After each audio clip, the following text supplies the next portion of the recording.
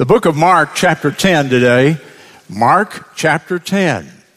And last week, it was chapter 9. We'll skip some of the chapter 9, and we'll go to Mark, chapter 10. And we'll go down to verse 17, where there's a very familiar story. Mark, chapter 10, and verse number 17. And would you stand with me as we read God's word together, please, this morning? Mark 10:17. Follow with me in your scriptures, please. And when he was gone forth into the way, there came one running and kneeled to him and asked him, Good master, what shall I do that I may inherit eternal life? And Jesus said unto him, Why do you call me good? There is none good but one, that is God. Thou knowest the commandments. Do not commit adultery. Do not kill. Do not steal. Do not bear false witness. Defraud not. Honor thy father and mother. And he answered and said unto him, Master, all these have I observed from my youth. Then Jesus, beholding him, loved him. And he said unto him, One thing thou lackest. Go thy way, sell whatsoever thou hast, and give to the poor, and thou shalt have treasure in heaven, and come, take up the cross and follow me. And he was sad at that saying, and he went away grieved, for he had great possessions. And down in verse 26, and they were astonished out of measure, the disciples who were with him, saying among themselves, Who then can be saved, Lord? And Jesus, looking upon them, said, With men it is impossible to inherit eternal life on their own, but not with God. For with God all things are possible. And you may be seated. Last Sunday, I spoke to you on a text from the book of Jonah. The text is in Jonah chapter 2 and verse 9, and it's salvation is of the Lord. In that message, I tried to emphasize as strong as I could that you can do nothing to earn your salvation. You are helpless and hopeless in terms of doing anything to earn your way to heaven. Jonah, down in the belly of that whale, is helpless and hopeless. There's zero that he can do to achieve life. And so his only hope is that God would come and miraculously and supernaturally deliver him, which the Lord did in his case. In the same way, you and I are absolutely helpless and hopeless when it comes to earning any kind of eternal life or salvation. And so we are absolutely dependent upon the Lord for our salvation. Salvation is of the Lord. Now, years ago, there was a well-known and wonderful old evangelist. His name was B.R. Lakin, Dr. B.R. Lakin. He was one of the most powerful preachers of the gospel I've ever heard. I knew him from my childhood. He was a childhood friend. He used to come and eat at our home in West Virginia when I was a little boy. And later, when I became a pastor, I would have him come and preach. And Dr. Lakin preached, I think, 13 different occasions, revival meetings and so on in this church.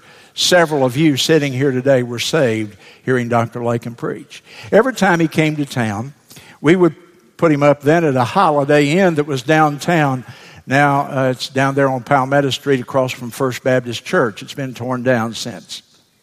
He was there so many times, all the people knew him. He would come in, they'd act like it was an old long-lost uncle. Come on in, Brother Lakin. And he would sit there and tell jokes in the lobby and entertain the staff down there. And I'd go down there and talk to him. One day I was in his room sitting there. I'm a young preacher, if you can imagine, a long time ago. I know what you're thinking. So the young preacher sitting there talking to the old experienced evangelist, and the old evangelist said, Bill, let me tell you something. Most preachers don't know the gospel. And I said, well, I thought that was sort of a qualification for being a preacher, pastor. He said, I mean, they know it superficially, but he said, for example, let me tell you something, Bill. He said, do you know there are two ways to heaven? And I thought, come on, Doc. Just like you're thinking right now, what's the trick? Because you've preached 100 years around here, there's only one way to heaven. He said, no, there's two ways to heaven. He turned me this passage. He said that young man came to Jesus and he said, Jesus, what must I do to inherit eternal life? I said, you're right. He said, well, what did Jesus say to him? I said, Jesus said, believe on the Lord Jesus Christ. No, he didn't say that. He told him to keep the law. Did he say that in the passage? Let me see. Are you with me today? Did Jesus give him the gospel? Did he or not? You're not sure. He didn't give him the gospel. He told him to keep the law. Look at verse 19. You know the commandments. Don't commit adultery. Don't steal. Don't lie and all that. Jesus didn't take him down the Romans road or share the faith plan or EE with him.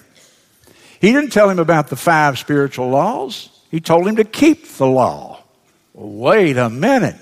And I was so befuddled by that time that Dr. Lakin could see it, and he began to play. He was playing with me to get me to think through what I believed here.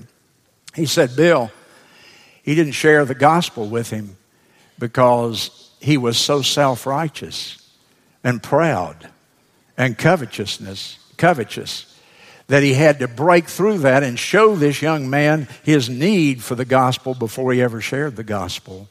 And so Jesus didn't share the plan of salvation with this man. He took the law and he showed him his need. Look at that young man there in verse number 17, if you will. The Bible says he was rich. So he's well off financially, materially. It says he was young. And so we revel in our youth, particularly in America. He was a ruler, which meant that he had some sort of position, some sort of prestige in his job. I don't know what he was, but he had position.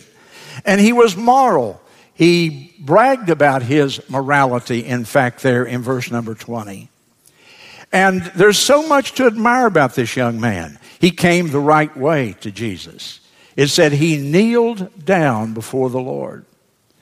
He came to the right person to talk about eternal life. Who better to talk to about eternal life than the Lord Jesus Christ? And notice he asked the right question.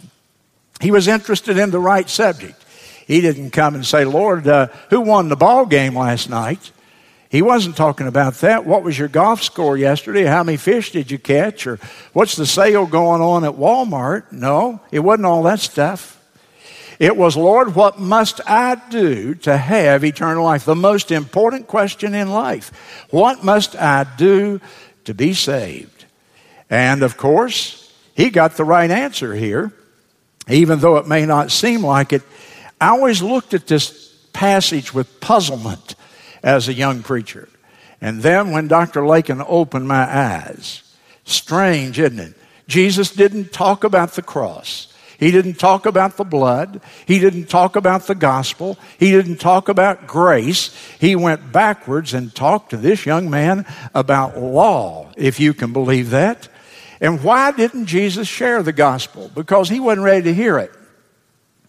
Had Jesus given him the gospel and told him about his coming atonement, the young man wouldn't have connected the dots on that. But let me tell you why Jesus did what he did. Now, are you listening? I prayed a while ago that you would listen in a special way, because even church members, I really want you to listen to me about this. Why didn't Jesus share the gospel with a man who said, what must I do to have eternal life? I'll tell you why he didn't. Jesus used the law to expose the sin in this young man's heart. This young man was so moral, so good, so clean, that he had become proud of his goodness. He was self-righteous as he could be. This young man was covetous. We read there in verse number 22, he was sad and walked away from the Lord because he had great possessions. In other words, he was a materialist who loved the things, the stuff that he had acquired in life more than he loved the Lord Jesus Christ. So here we have a proud man, a self-righteous man, a materialistic, covetous young man, and yet on the outside, he is as clean, he is resplendent in his cleanliness. He is as good a moral person as anybody sitting in this congregation right now. And yet, on the outside, he looks good, but on the inside, he has a problem. He's proud. Too proud to really be ready to cast himself upon the grace of God. Too self-righteous. He's depending on his goodness to get him to heaven. And Jesus exposed all that sin in his heart. You know, the most difficult people I've ever tried to reach for Christ are self-righteous people, good people. I can go places where the down and outs supposedly are. I can go down to the jail. Everybody down there knows that they're a sinner. You don't have to spend 30 minutes convincing them of their need. Now, they may not be ready and they may not be sincere in their profession, but I'll tell you one thing, they know they need the Lord or they wouldn't be there. But you know what? When you preach to a church full of Baptists, I say this with all love, but with great sincerity and concern. It's easy for people to sit here who are such good people compared to the community standards. And outwardly, they would never steal. They would never commit adultery. They would never do the things that the law outwardly condemns. And yet, inside, there's a heart of pride and self-righteousness and all kinds of other things going on. And they never have truly met Jesus as their Savior. Turn with me very, very quickly, if you will, the book of Galatians, chapter 3. I want to show you what Jesus did here, how he used the law, and how I think today that the modern church in our contemporary times no longer uses the law. In fact, we don't even want to use the word law anymore. When people do, they're accused of being a legalist. And yet, had Jesus been preaching in Florence in 2014 and would have done what he did right here, some old cold-hearted backslidden Christian somewhere would have said, you know what, Jesus has gone legal. He's a legalist. It's exactly what they would have said. But let's read and see what Jesus was doing. Galatians chapter 3 and verse number 24. Wherefore the law was our schoolmaster or school teacher. And the purpose of the law never was for you to earn your way to heaven trying to keep it. The purpose of the law is to be our school teacher, to bring us to Christ, that we might be justified by faith. After the law is come, after that faith then is come, after we're saved, we don't need the school teacher anymore. So the law is God's mirror. And Jesus held it up right in this young man's face and he said, look in the mirror. And the young man said, oh, I've kept all those things. And Jesus knew that he hadn't kept all those things. Jesus could read his heart. And Jesus said, you haven't kept all those things, in his mind to himself. I can see that you're very covetous. I can see that you are wedded to the possessions that you have, that your richness has acquired. And I can see that you are very proud of your morality and very self-sufficient, self-righteous. So go sell everything you have. He tested him on one of the commandments. Which one was it? It was the 10th. Thou shalt not covet. And when Jesus said, you just go sell everything that you have and then come and follow me. And the young man dropped his head. Oh, no. I'm not ready to do that. And he went away grieved. Jesus had put his finger right on the spot in that young man's heart that he never intended to turn over to Christ, that he didn't even know was there, and that was sinful. There's an old story. We used to say, I don't know, there was a bunch of jokes that we had, and they went something like this. You want to hear the good news and the bad news? What do you want to hear first, the good news, the bad news? Well, this morning, let me give you the bad news first. The bad news about every one of us is called law. L-A-W. The law, as you see up there. What is the law? When we pick up our Bible You could actually divide the Bible into two parts. You could divide the Bible into law and grace, or you could divide it into what we call law and gospel, if you will. Now, what do we mean when we say law? Now, are you listening to me? I don't want to be Bill the theologian, but I got to be a little bit theological. And you know what? In this shallow, superficial world today, you need a little theology. So now listen up today. How many of you listening to me? Say amen. Amen. How many are not listening, not hearing a word I say amen. Okay. I think we got it. Now you're listening. All right. What is the law? The law is God's moral laws, His expectations, His commands, the duties and the warnings that He gives us sprinkled throughout the Bible, but concentrated in the Old Testament. The law is the standard that God uses to determine if something is a sin. In the Bible it says, all have sinned and come short of the glory of God. The law represents the glory of God. Why do we call something a sin? Not because it's particularly harmful to other people, though that is part of it, but something is a sin by definition if it is outside of or breaks the law. The law is God's expectations for people. Sin is the transgression of the law, it says in the book of Romans. Much of the Old Testament was law. Do you remember Jesus referred to the Old Testament as the law and the prophets when He talked about the entire Old Testament? And He broke it into two parts, the law and the prophets.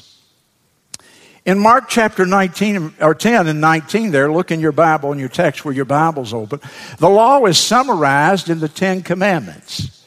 Now the 10 Commandments are not all of the law, but the 10 Commandments are the very heart, the core, the center of the law of God. I could say it like this. Are you still listening to me? Law is everything in the Bible that reveals to me what God expects. His moral expectations. God's law is what He expects of us. It's the revelation of His moral expectations. Now, here's what I want you to get. The law focuses on what man does for God. The law focuses on my duty. If I read something in the Bible that tells me my responsibility or an obligation that I have, I'm reading law. The law also reveals to me the glory of God, the character of God, that God is a holy God, that God is a just God. That's the law. Now, the interesting thing is we've had a phenomenon that's happened within my ministry. From the early days of my ministry until today, there's been a big change. And across the land today, we hear more preaching against the law than we hear in favor of the law. And as I said, if a preacher talks about the law, somebody will probably call him a legalist. And today, the law is disparaged, even in conservative pulpits, sadly. Guilt is out in America. Wherever and in whatever form, guilt is taboo. And so today, much of our preaching in America, and I listen to a lot of it by other people, believe me, much of the preaching of America today is not about salvation at all. It's therapeutic. It's 6 ways to solve your problem. Much of the preaching today is advisory. Let me help you have a better marriage or something like that. Much of our preaching today is encouragement. Everybody's beaten down. Everybody has problems, so we need to encourage them. So we wouldn't dare ever mention bad news like Jesus did to this young man. Boy, Jesus just revealed to him his problem immediately.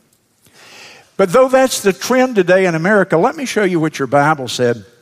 Turn again with me to the book of Romans chapter 7, because I want you to see that what I'm saying is based entirely and totally upon the Scripture. In the book of Romans chapter 7, and verse number 12. And this is a deep, man, if you can go through Romans 6 and 7 and really understand it clearly, you're okay when you've reached a certain plateau in your Bible knowledge. And I don't have time to give you detail on it, but let me show you just a couple of phrases that'll make my point. In chapter 7 and verse number 12 of Romans, the Bible says that the law is holy. Well, it can't be too bad if it's holy then, can it? And the commandments are holy and just and good. Now, the next time you hear some weak, carnal Christian go off on the law, I want you to remember what the Bible says. The law is good. And the law is holy because it reflects the holy character of God. And go down in verse 16.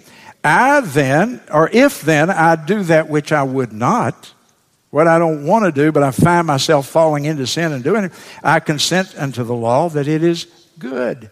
It says it again, the law is good. It's holy. Now, look up here. Until the preacher preaches to you the bad news, the good news won't make a whole lot of impact on you. And we've got to be careful when we present the gospel to people that we don't just start out and say, listen, I want to tell you that God has a wonderful plan for your life and you can just be saved. And they've never even acknowledged that they have a need. The good news doesn't become really good in contrast until we give people the bad news. How would I know my need for Christ if it were not for the law? Do you know why Jesus quoted the law to this young man? Hear me well. Jesus quoted the law to him to show him his need for the gospel. And we don't know, but I hope that sometime a little later on, this young man said, oh, I know why he told me to go keep all the law. Because I've tried and tried and tried to keep the law, and I can't do it.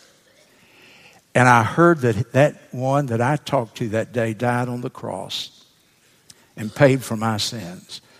And now I so deeply feel my need of him, I want to take him as my Savior. You see, law is the diagnosis. The gospel is the medicine. I go in to see my doctor, and he says, hello, Bill, how you doing? Here, let me give you a prescription. Here. Wait, Doc. What do you give me a prescription for? I don't, you don't know what's wrong. I haven't seen you in a year. I don't know what's going on. You don't know what's going on with me. No, here's your diagnosis. If we're not careful, that's what we do. We meet somebody, and we think, boy, this person needs the Lord. Here. Prescription. We start right down one of the gospel presentations, sharing the gospel. You know what? I've shared the gospel with people who later said they wanted to be saved in the conversation even, and they're looking around the room. They're watching TV with one eye, and I'm trying to share the gospel. There's something wrong with that picture, isn't there? But when people understand what the law says, do you know what they say? Oh, I've tried and tried and tried to live the way God says to live in the law. And I've failed every step of the way. How many of y'all fail to live by the law? Anybody here? Amen? You know who's failed to live for the law in this room? You know what? From the outside, you probably think I look pretty good. And I don't mean, you know...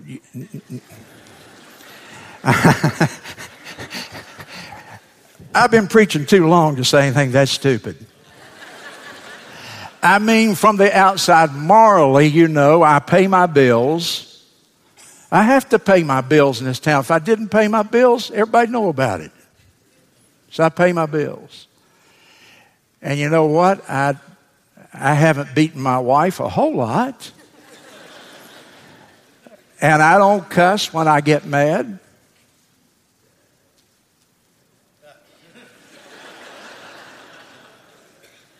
But does it ever come up here? And do I ever have pride? I just reveal some. Do I ever lust? Oh, preachers don't lust. Well, just ride with me for a week. Look at the signboards in town. Do I ever get angry when I should not get angry and cross the line into sin? Sure, we all have those problems. You know what? As long as you live, those problems are there. My sin nature did not die because I got saved. Are you hearing me? My sin nature did not die. Now, the easiest thing to do is clean up the outside of the cup and live a moral life. But inside, what did Jesus say to the Pharisees, the cleanest people who ever lived? He said, on the outside, you've cleaned up the cup, but inside, you're like a grave full of dead men's bones. And this young man was clean on the outside, like I'm clean on the outside pretty well, and you're clean on that. Most of you are pretty clean on the outside. But you know what? Jesus was looking beyond the outside. He was looking at the heart. And he said, young man, I'm going to show you your problem. And he began using the law to do it. The law is the announcement of what man is to do for God. The gospel is the announcement of what God has already done for us. Do you see the difference? Jesus didn't tell him what he was going to do for him and for the whole world. He referred him to the law. The law, the gospel is the announcement of what God has done for me and for you. Now, one other thing I want you to get, and then I'll move on real quickly. When we say that Christ was our substitute, we mean usually that he was hanging on the cross for us. Let me tell you how else he was our substitute. He was our substitute in that he kept the law perfectly for us. And Jesus never sinned. And you know why that's important? Is because if I'm trusting him to take my place, then I'm not trying to keep the law to earn my own righteousness. I'm trusting in the only one who ever in history kept the law perfectly. He was my substitute, keeping the law of God, as well as in dying in my place and taking the punishment for having broken the law. Now the good news is the gospel. What is the gospel? Well, there's a sense, in the broadest sense, that the entire New Testament is the gospel. The whole New Testament could be called the good news about Jesus Christ. It's all about him. In a little narrower sense, though, we know that there are 4 books that begin the New Testament, biographies, if you will, accounts of the life and the ministry and so on of the Lord Jesus Christ, accounts of his life and work. And each of them begins with the words, the gospel according to Matthew, the good news according to Matthew, the good news according to Mark, the good news according to, and so on. So all of those 4 gospels are focused upon telling us the good news. But of course there's one place that just gives us a bare bones outline, and this is the shorthand version. Turn to 1 Corinthians chapter 15. And some of you are very familiar, could perhaps quote this, but I want you to see it with your own eyes from the words of Scripture. 1 Corinthians 15, and in verse 1, the apostle says, moreover, brethren, I declare unto you the gospel which I preached unto you. And then let's go down to verse 3. He said, I delivered unto you first of all that which I received. How that? Now here he's going to give us the gospel. I declare unto you the gospel. You will notice it has 3 points. It's a 3-legged stool. Christ died for our sins according to the Scriptures, meaning he fulfilled all the prophecies when he died. He was buried because they buried dead men. 3 days in a tomb proved that he was dead and not in a swoon. And then verse 4, he arose again the 3rd day, again according to the Scriptures, fulfilling all of those Old Testament prophecies. Now, I read this and I used this illustration last week, but without apology, I repeat it to you because it's had me excited ever since I read it. And what is the illustration? In a book I was reading, the author compared the gospel of Christ to a newscast.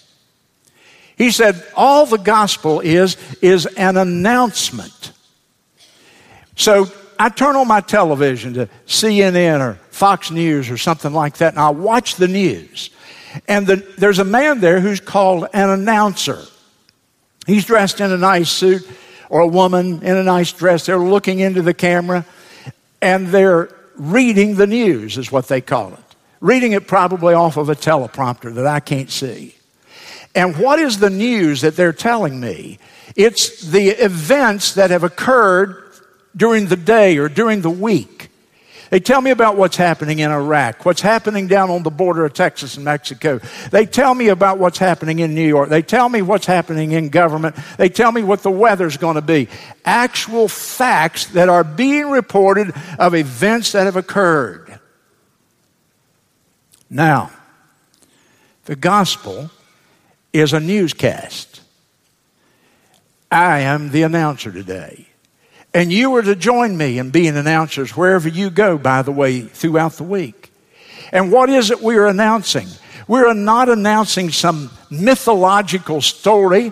We're announcing certain historical, objective facts that occurred 2,000 years ago when God Almighty entered the human race through His Son, the Lord Jesus Christ, an actual flesh and blood man who was God in flesh. He came and lived in the nation of Israel for 33 years. At the end of His life, He crawled up on the cross and died for my sin and for your sin and the sins of the world. 3 days later, after He lay in the grave to prove He was dead, He resurrected in resurrection power to prove He could defeat Satan and sin and death. And today, that's the good news. That's the good news. Jesus came and He loved me and He died for me. And I'm the announcer. And with all my heart, I believe that. I'm not ashamed of the gospel, for it is the power of God unto salvation to everyone that believeth. It is the power of God to salvation, not what I can do, not my good life. I'm sorry to be so loud, but I'm going to tell you what, I get excited about that. I've been excited about it ever since I read that story. You may need to get a little more saved to get a little excited yourself.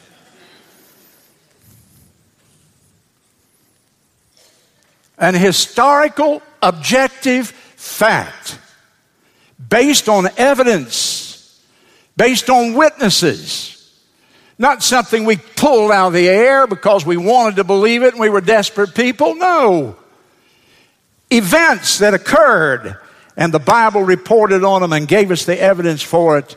And the Bible says when we believe that, we're saved. An announcement of the good news of what God has done for man, the gospel. How much do I need to know to be saved, preacher? Well, let me tell you, that's the wrong question. How much do I need to know to be saved? Wrong question. But I've had people ask me that. What's the minimum, the irreducible minimums of what I must believe? Wrong question. Because listen to me, don't miss it. It's not how much you know that saves you.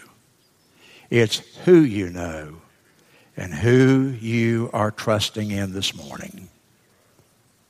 That's what saves you. James Fraser was a famous missionary to China. He wrote a book there's a book about his life called Mountain Rain. Been one of the most influential books of my life. James Fraser was trained to be a concert pianist. Played, in fact, a couple of concerts with the London Symphony. So he was a sophisticated, urbane, educated young man.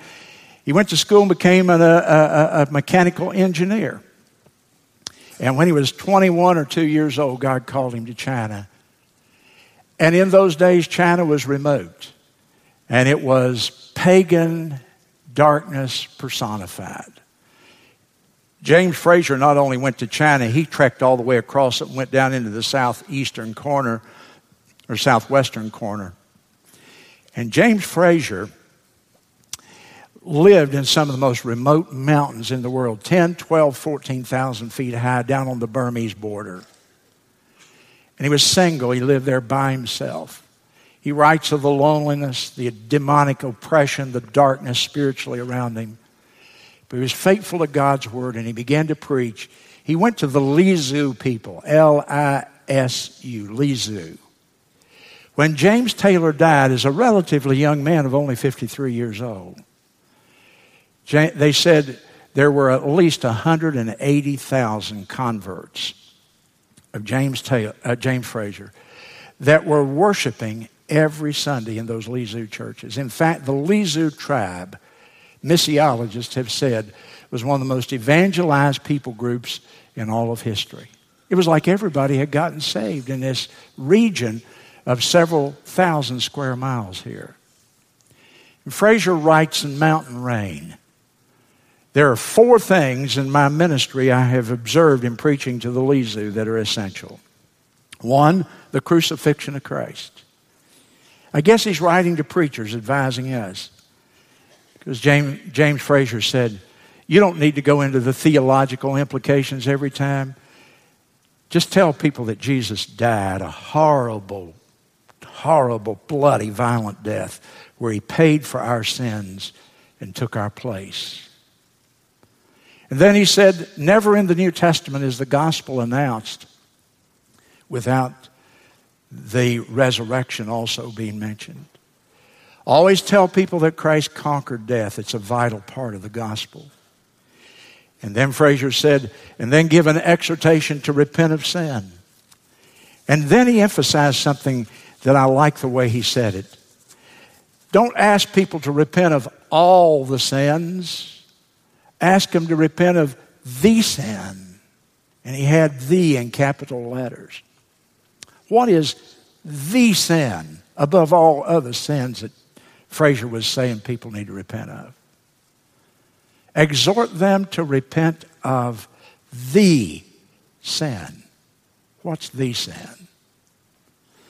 It's the sin of unbelief. The sin of rejecting the gospel of Jesus Christ. And then he said, always tell them that God has made a promise. God Almighty has made a sacred promise that all who believe in Jesus Christ in a saving way, that trust in him, really depend upon him, rely on him, rest in him, who cease to do anything at all to earn their salvation, but cast themselves upon the Lord with their sins.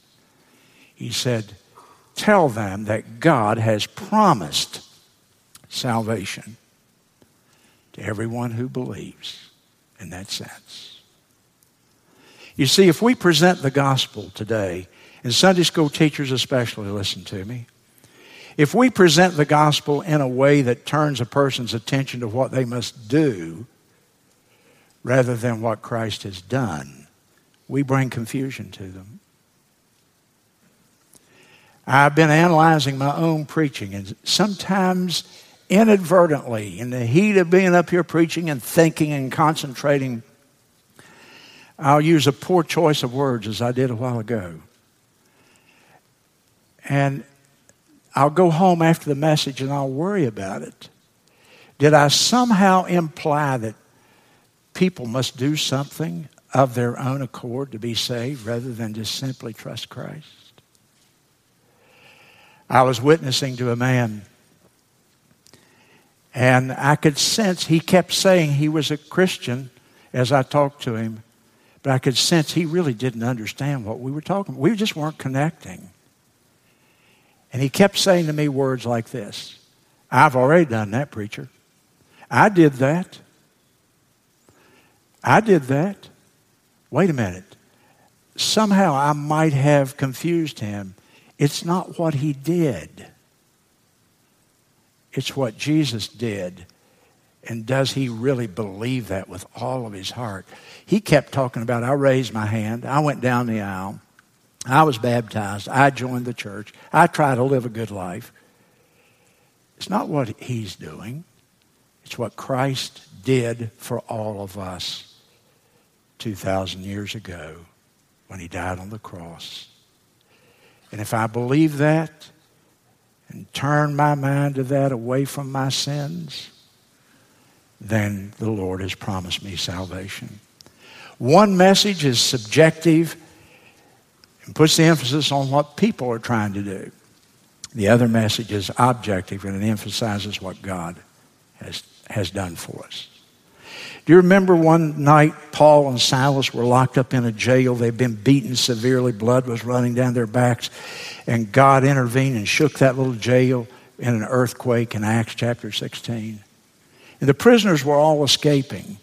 And in those days, in the Roman government, or in the Roman law, under Roman law, if a jailer or a soldier let a prisoner escape, they paid with their own life.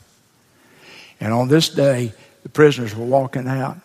The jailer was terrified, knowing what he would face. And he comes, and the jailer, who has all the authority, falls down in front of Paul, who's the prisoner. And the jailer says, Paul, what must I do to be saved? Do you know what Paul said? One word. He didn't say, raise your hand, come down the aisle, join the church, get baptized. All those are good things if you properly understand them. But Paul only used one phrase with him. Believe on the Lord Jesus Christ. Trust in Jesus. Rely on Jesus. Only. Not on Jesus plus something, but on Jesus and him only. Boy, that's the best news I could tell you folks this morning. Talk about good news. There's forgiveness and there's reconciliation. There's adoption into his family, as we've talked about. There is blessing to be his child. There is so much good that Jesus Christ accomplished for us when he came to the cross, if you'll just believe. Now listen to me carefully, and I conclude. If you believe that with all of your heart, that Jesus came and died for you. Now, when I say believe, again, let me define that. I don't mean you just believe that intellectually, like you believe that Abraham Lincoln was president or something like that. But I mean if you're actually depending on Jesus Christ. We're going to walk out the door in a minute, and you're going to go out to the parking lot, unlock your car and get in it and crank it up and drive it home. That's what you're depending on, isn't it? You could go out there and the car would be gone. Somebody could have stolen it. And then you would say, oh, I depended on my car to get to work, to go home today. I'm talking about believing in Jesus in that way. You're depending on Jesus. Not Jesus plus confirmation, not Jesus plus baptism, not Jesus plus being a good moral person, not Jesus plus membership in the Baptist temple. No, you're depending solely, only, completely, fully, totally on Jesus Christ to come and do a new work in your life. And that's what you're counting on for your salvation. If you believe the gospel in the Bible sense, you are a Christian. In a moment, I'm going to have you stand and I'm going to say, you know, if you want to come forward, you can come forward. But let me make it clear, you can be saved sitting right in that seat. I know people who've been saved praying by their bed at home, just in desperation, cast themselves upon Jesus and they were saved right there alone in their bed. I know people that have been saved in almost every kind of situation in life outside of a church. This is just an opportunity for me to tell you, to announce the good news. And after having announced it, challenge you, is that what you're trusting in? Are you trusting in Jesus plus living a good life like this young man? I've preached on this 2 Sundays in a row. I probably won't again for a while because I've been very burdened and I've been very concerned. I don't want anybody here to pass into eternity and say, I sat under Bill Monroe's preaching for years, and you know what? I was confused. That that terrorizes me that could happen. Coming to the front don't save you. Joining the church doesn't save you. But come to Jesus.